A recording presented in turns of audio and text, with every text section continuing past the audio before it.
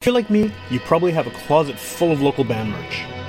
And whether you know it or not, a lot of that band merch is probably made by Divine Shirt Company right here in Winnipeg. Divine Shirt Company has made all of the Great Witch Police merch, from our hoodies to our toques to our t-shirts. And if you're looking to get anything done, like screen printing, embroidery, graphic design, digital printing, go to see Divine Shirt Company at divineshirtcompany.ca and tell them Witch Police Radio sent you.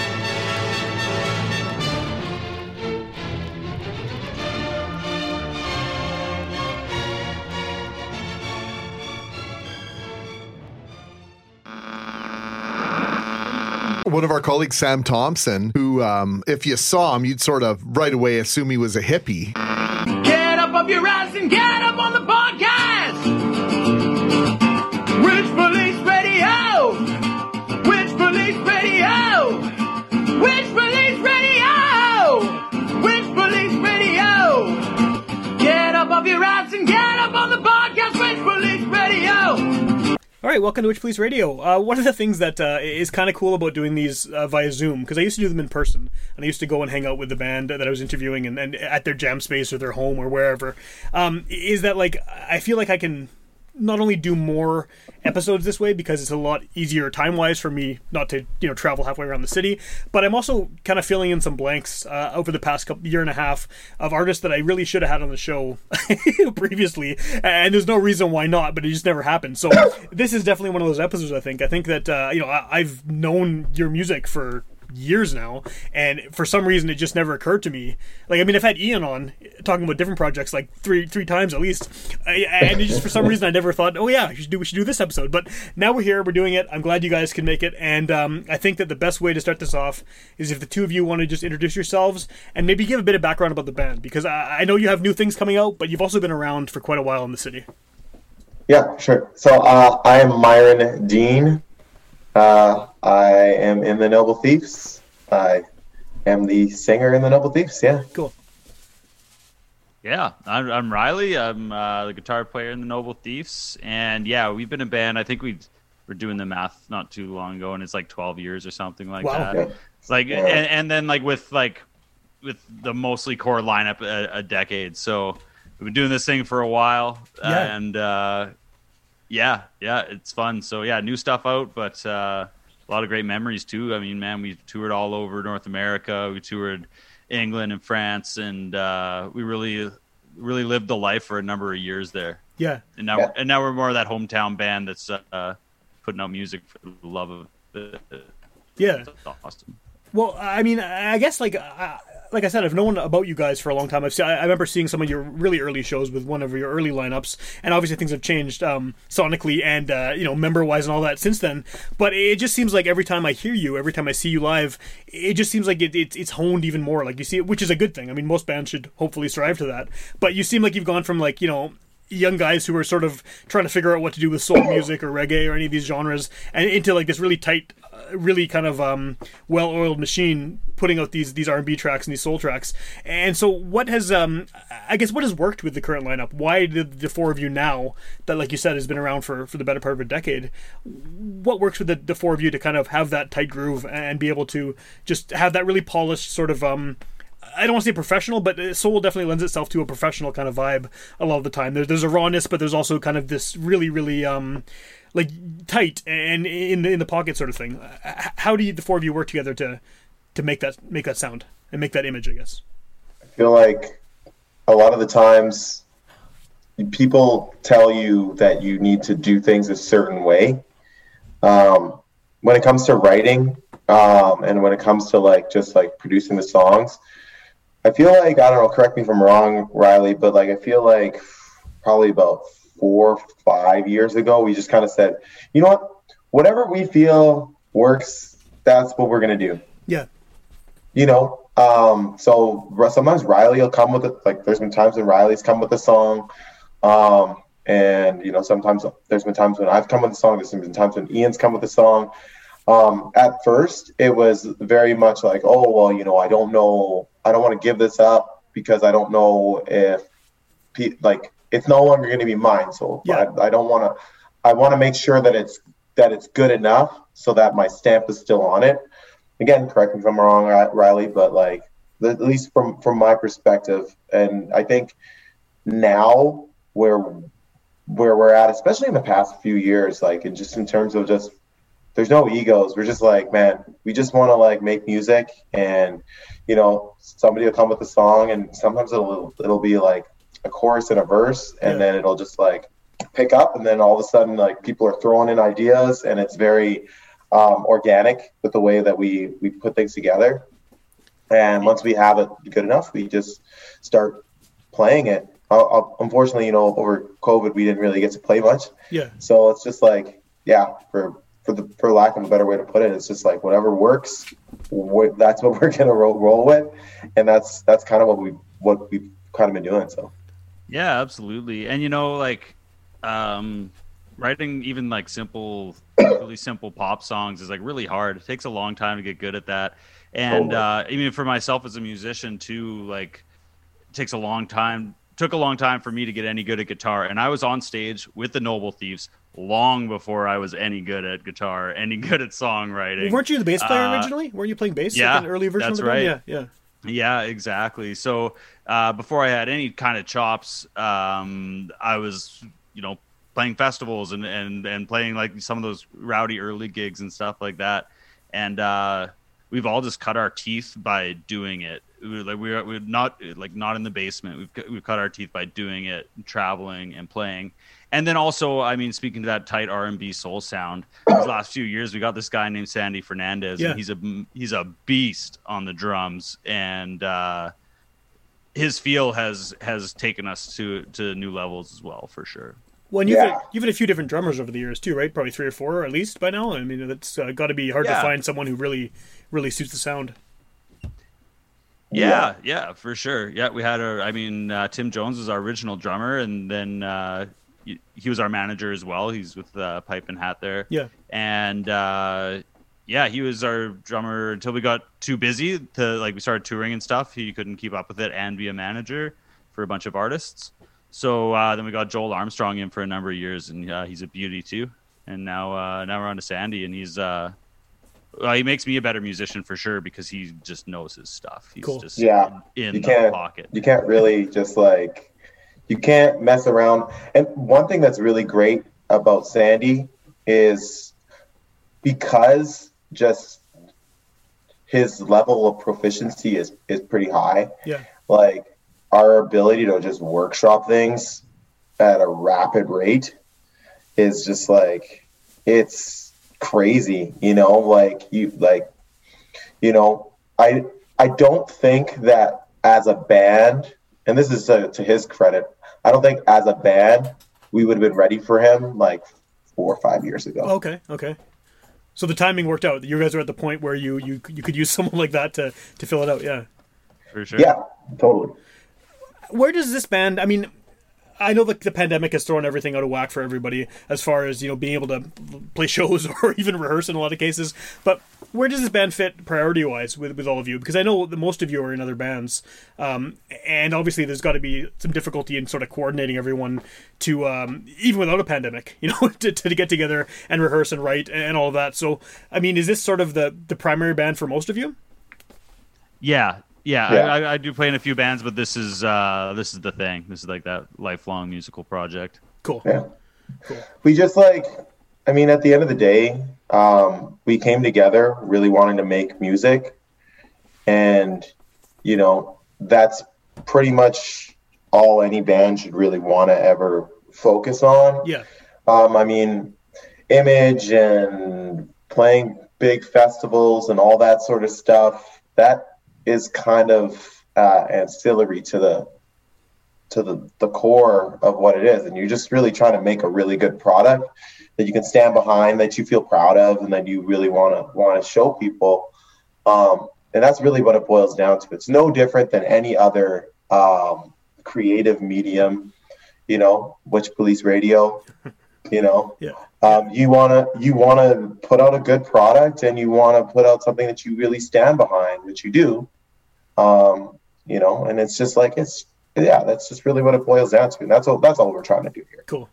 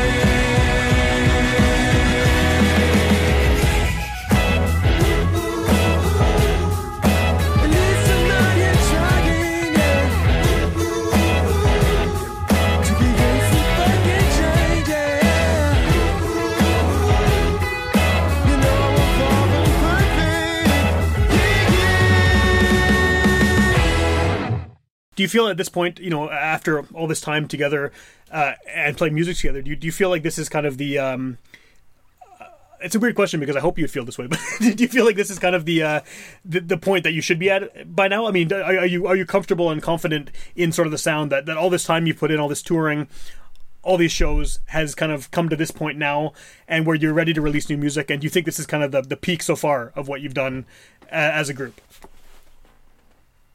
Yeah. Like, let me put it this way. Like, we were touring, and we really wanted to like be big and get big, and like we wanted to do all those things, but like, I feel that sonically we're so much better, and like Riley's in another band called Bowlegged, and they're like kind of alt country. Would you call it alt country? Yeah, I call it cosmic country. Cosmic country, psychedelic. Yeah. And like, I just noticed when he really started to like sink his teeth into that, some of the stylistic elements of that band really started to permeate into his playing. Cool. Over on the Noble Thieves side, and I've even told you this in practice. I've been like, yo, man, like you just in terms of your abilities and like your I want to say like your sensibilities and your taste, it's just gotten so much more refined. And so like, I mean, yeah, like everybody wants to blow up overnight. Everybody wants to do that. But like with a band, it takes time. Of course. You can't, and there's no real way to get around it unless you have a bunch of like hired musicians, and you have a bunch of songwriters, and you have this veneer of an image, and the whole thing is just like a house of cards and a facade. You can do that, that'll work, but it won't be authentic. It won't be genuine. It won't be good either. It won't be good for the listeners. Won't enjoy it probably either. Yeah, exactly. Yeah. Well, just sorry, go ahead. Yeah. Oh, I was just gonna say, I have no doubt, like musically, that we are kind of hitting our peak, and like this new stuff that's going to be coming out over the next little while.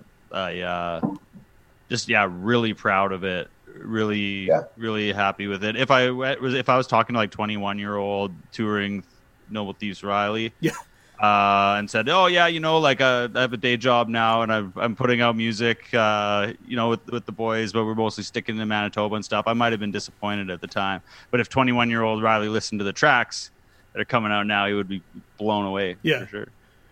Yeah. Just to kind of touch on what you're saying earlier about those country influences slipping in and other stuff like that, I almost think it's kind of an easy definition is to call you a soul band, but there's definitely more going on than just strictly the soul influence. I mean, and soul itself as a genre pulls from so many different places as well. I mean, so do you say that you're a soul band? Is that sort of how you describe yourselves, or do you have a better way to define it that covers sort of all the bases you're touching on?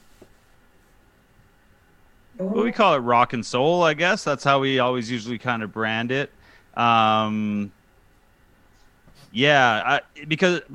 soul music encapsulates so much. I mean, the way I look at soul music is a lot more than, Motown. It's this whole ever evolving kind of wave of music, from blues to hip hop. And there's just so much fantastic stuff in there, and we draw a lot of inspiration from all eras of soul music. Has that helped? Has it helped you as far as getting on certain shows or especially touring? The fact that maybe you can be seen as a soul band, but you have the rock side of things. You have all these other elements coming in there. Has that sort of made it easier for you to fit in maybe unusual bills or with bands that wouldn't necessarily work well with a straight ahead soul band? Yeah, definitely. And I'd say we've shared more stages with rock bands. I think maybe to some like soul, like classic soul purists, we might not be soul enough, because we've really made it kind of our own thing over these years. So, but I mean, we played with some incredible soul bands too. But we might not be like necessarily what you expect when your first kind of impression of a soul band. Well, I do want to get to the new stuff in a second, but just to stay on this for just a minute here, what has the experience been like? You know, I know you've toured pretty extensively, playing shows in places where soul comes from. I mean, you're in the States, you're in some of these parts of the country where soul is like the, you know, indigenous music basically. It came from those cities and things like that. And you're from the prairies. You're bringing obviously your own style to it. What is that experience like, being someone, you know, from Winnipeg, playing this music that has its roots, and you're sort of in the motherland for it? I mean, for the most part, you go to some of these places and you can't help but be a little bit of a tourist. Sure. You can't help but be like, oh my gosh, look, that's where that happened. This is where that happened. But then you start to realize, you're like, man, this heyday was 50 years ago. Sure. Like, a lot of the people that you're talking to and a lot of the people at the venues that you're playing, I mean, yeah, they have a semblance and an idea, an identity with it, but it's not like they're looking at you like, oh, you're not from here. You're not. So, like, I mean, as long as it's coming from a place of authenticity, like, soul music has expanded to, and rock and roll music has expanded, and it's had so many iterations, and it's had so many like permutations that, like, I mean, who's to say where anything comes from anymore? I mean, you got the source material, but, you know, good music is good music. So if they like it, they're down with it. Yeah. If they don't like it, they're not down with it.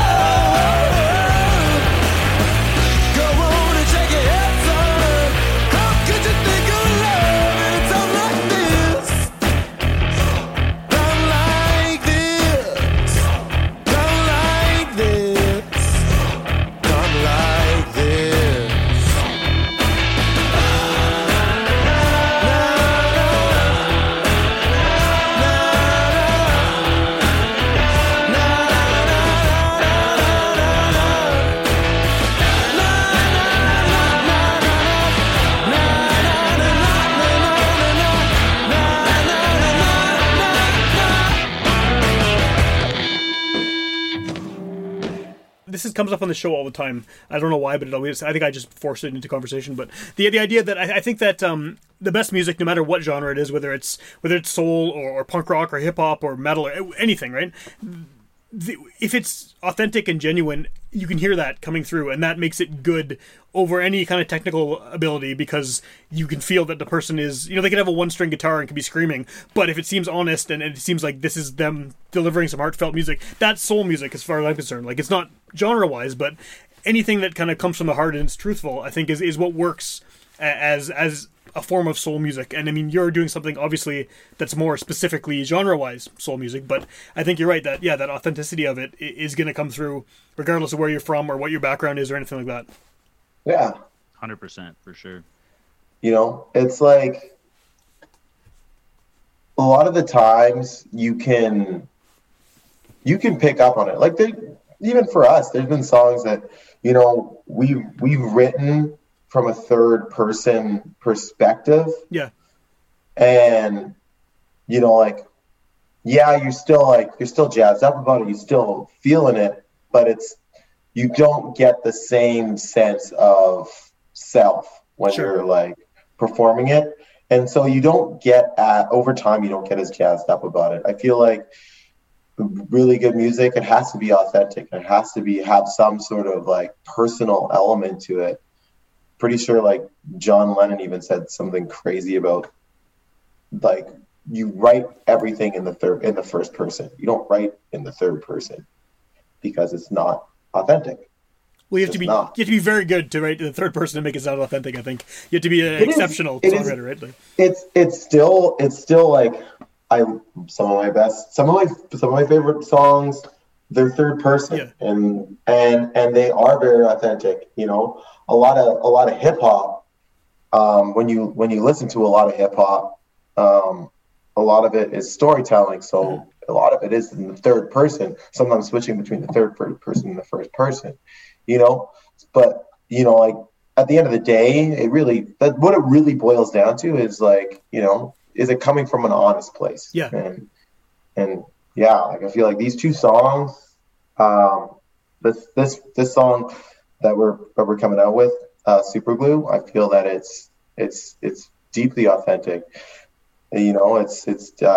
Riley came with it. He didn't even have a title, and he played the song, and I remember it was like we all were really jazzed up about it. We were all really jacked up about it, and we started playing it right away, and we hadn't really even gotten it to its final form. We were so excited about it, so like I'm really excited to share it with everybody, and yeah, this final form of what it is, and yeah, it's been a really cool ride. Cool.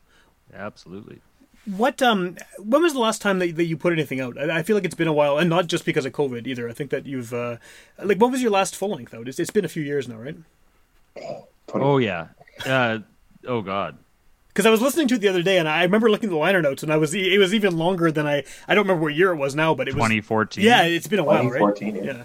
So what was that? Just a factor of life getting in the way and people's other projects and work and all those things, or is that a deliberate sort of break between releasing new music now and having that come out then?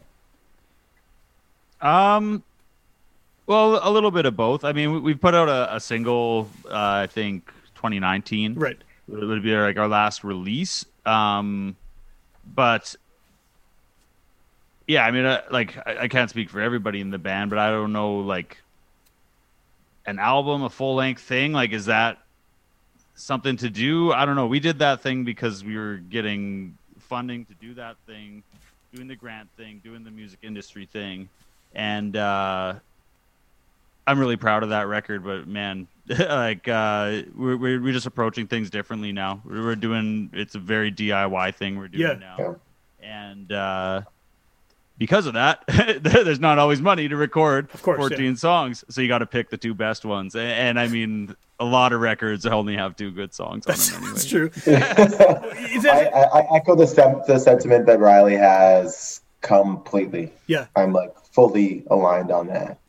I was going to say too that, you know, since 2014, if that's when that was, things have changed considerably just in the way music's consumed, even in that short amount of time too. I mean, like you said, that the idea of just, you know, sitting down, recording an album and releasing that in the traditional way, people still do it, of course, but it's not necessarily the way that people are consuming music. And that's only in the last few years, really, that things have changed so considerably. So I assume you have to take that into account when you're preparing to release anything at this point in time. Yeah, though I'll never write off like a full-length album, because when I do think about like some of my favorite pieces of music, it's these classic full totally, albums. Yeah. I think they do have more staying power. So yeah, would love to do another full-length. Got to write some songs. Got to get busy. Right. You have two, right? Sorry. Yeah, exactly. When you're in love,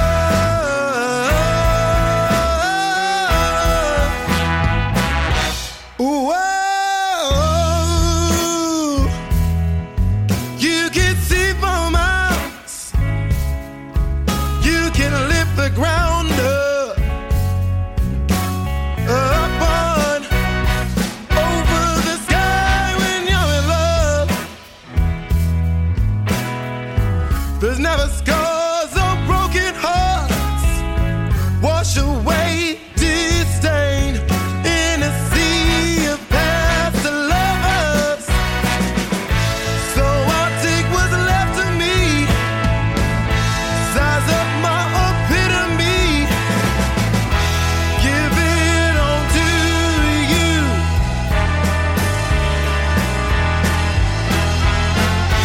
So I'll play the sinner and you play the victor. It's all I'd ask of you. When you're in love, it never rains, nothing but sunshine. Laying down in space, but when you're out of love, the way I loved you, baby, you're so cold. It's a rebuild, you broke all the rules. So I'll play the zero and you play the hero. It's all I'd ask of you.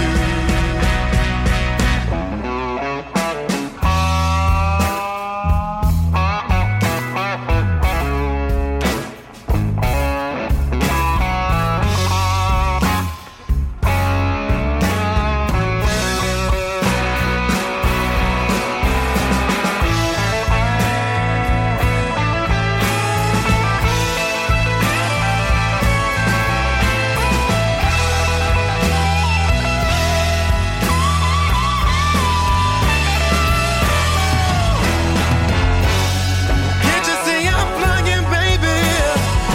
Oh, don't throw me like it's all I ask of you.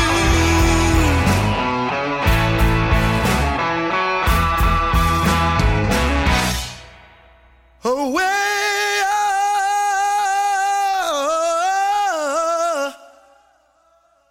in love, the way I loved you. So I'll say forget you and the shit that you do. So I'll take what's best for me, size up this epiphany.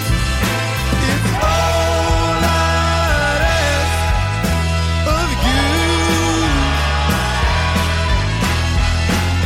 Miss Catamine Killer, oh yeah, you stay a winner. It's all I'd ask, oh, it's all I'd ask. It's all I'd ask of you.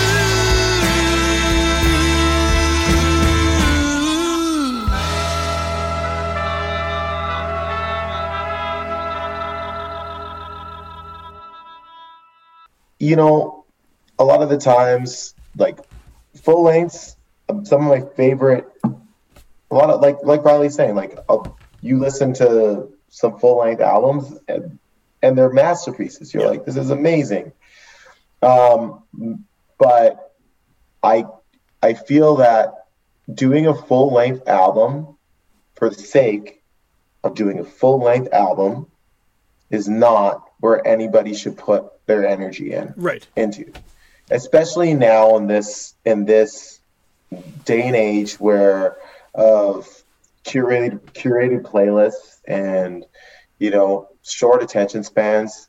It's just like, you know, when you get traction off of a certain sound, then go a little deeper into that and explore that.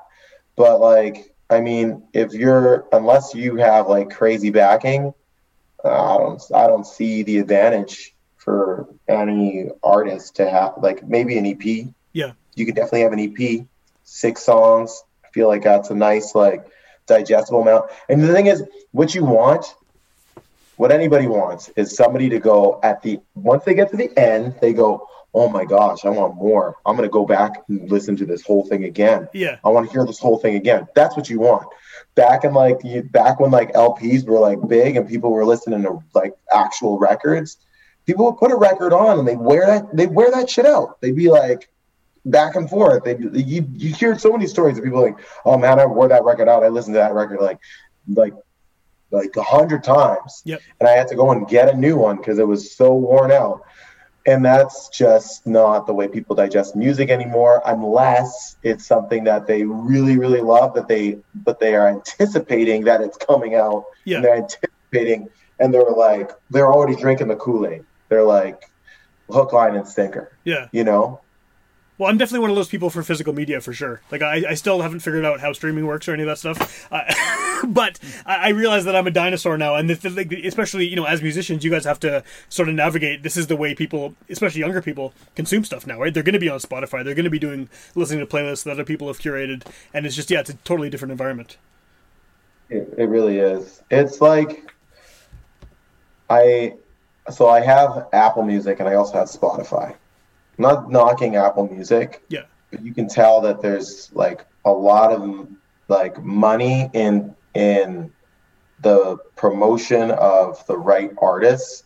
So like the curation of Apple Music compared to Spotify is just like, it's like kind of night and day. Okay. Like it's just like, I feel that down the line, I feel like there's going to be another player that's going to come in and just kind of maybe take everybody's lunch, just because there's just so much music. When you think about like just the breadth of music that is out there, sometimes I get kind of mad and sad that there's not really a platform to really like find it all. You know, you have this like platform that's this huge, amazing tool. It's like all of the songs that have been recorded for like the last 50, 60, 70 years, they're all on your phone. And as long as you just know what it is, you can look it up. But sometimes people are like, I don't know what it is. How do I find it? Yeah. So you're relying on these algorithms, and these algorithms are becoming more and more what's the word I'm looking for? They're being misconstrued, and they're not being used to their full potential, I feel. It's interesting that you know, I know I just said that I don't know how to use streaming, but we do have in my house, my wife and my kids use this Spotify. So we have one of those Google Home things where you yell at it and get it to play music. And so like a few months ago, our basement flooded, so all my records had to be moved out, and my tapes, my CDs, and I had to listen to this Spotify thing. And so I realized as I was working, I was just telling it to play stuff, which was cool, but I played like 2 or 3 bands every day, the same 2 or 3 bands over and over again. And it's like I have all this access to anything I want to hear, and I'm picking these records that I have, you know, physical copies of right there, and I'm not reaching out. So yeah, you can get stuck in a hole, I think, in your little pocket of music that you like and you like, and then never really go beyond it. And the algorithm's just going to ping you back, oh, you liked this? Yeah. So we're going to just like direct you more into the exact same thing that you like. You end up in a bit of an echo chamber where you're just kind of like running along the same track. Yeah. And yeah, like I'm pretty eclectic in what I like in terms of music. And I feel like Apple Music, like, is just like, I don't even know what you like. Like, I'm just going to throw some top 40 at you and see how this is going to land. Yeah. Hopefully you pick something, because you're kind of all over the place. Does it help having this long history as a band when it comes to people listening like that? Or are you sort of at the same level as all 500 million other people now who are releasing music? Because getting found is still hard even for an established band, right? Yeah, like, I mean, we have people. The good thing about us is that we have people who have seen us and heard us. We've been a lot of places, and so if we happen to come across our name, they're gonna at least give us a chance, right? Yeah, it'll ring a bell through them. Oh yeah, I saw those guys 3 years ago or whatever. Right? Yeah, exactly. And hopefully we didn't offend too many of them.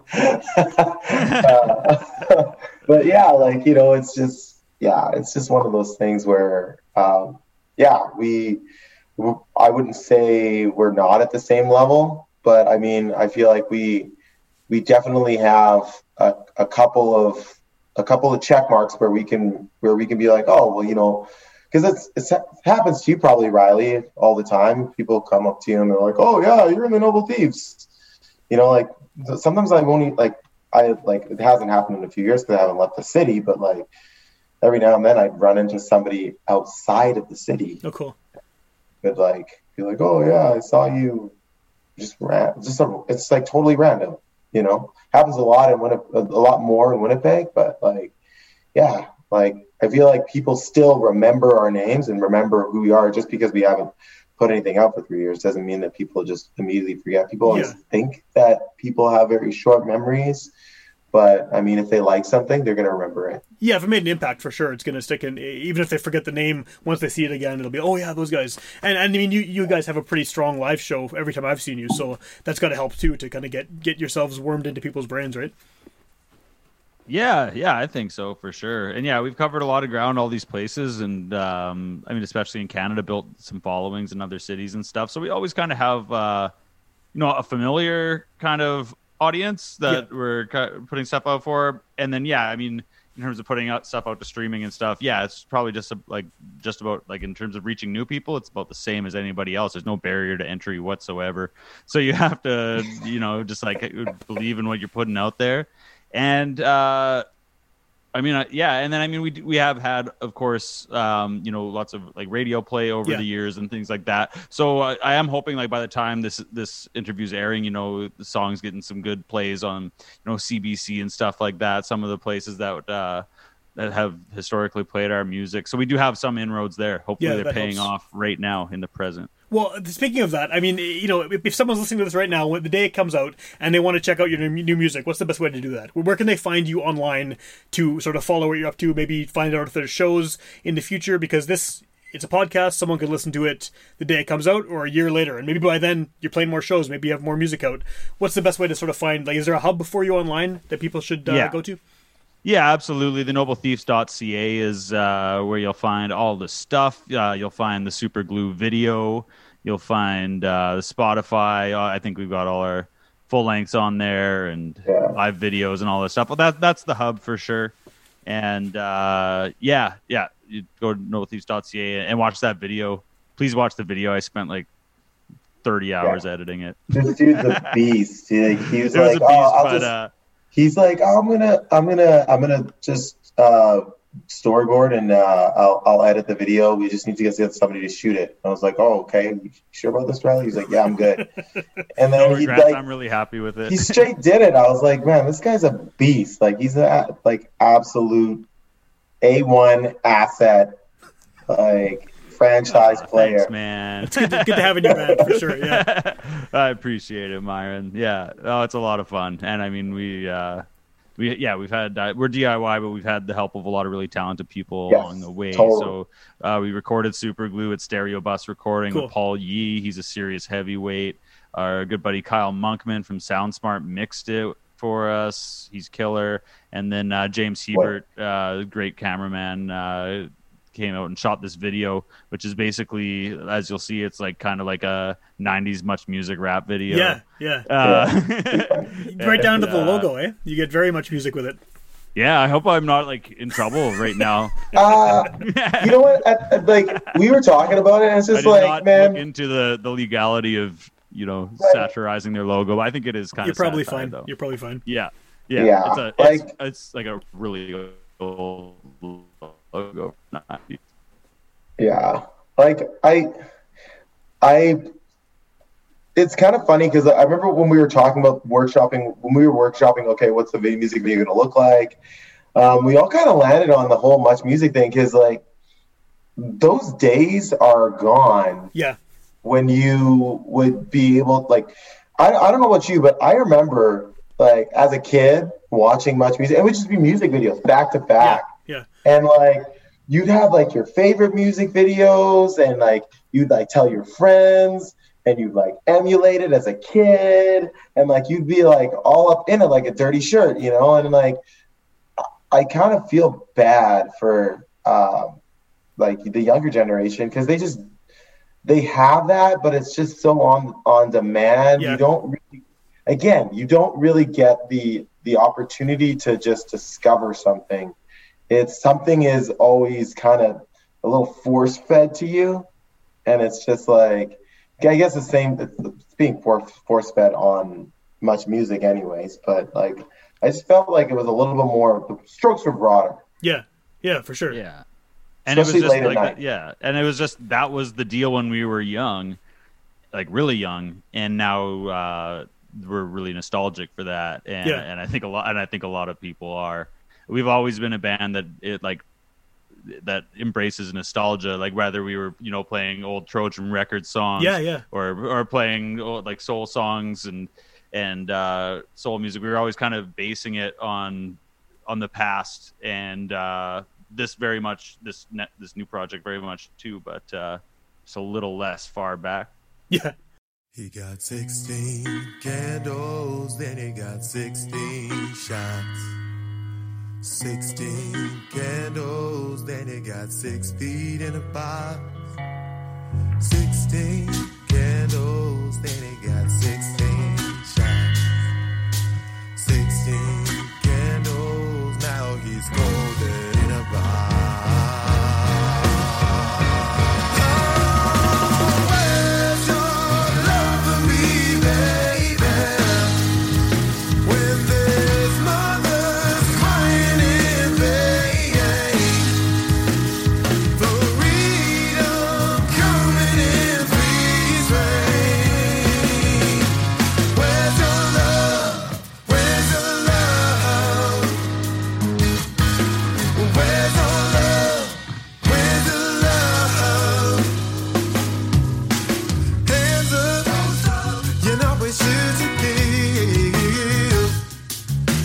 Brother, don't move, got him running, standing still. You know, by Glock 20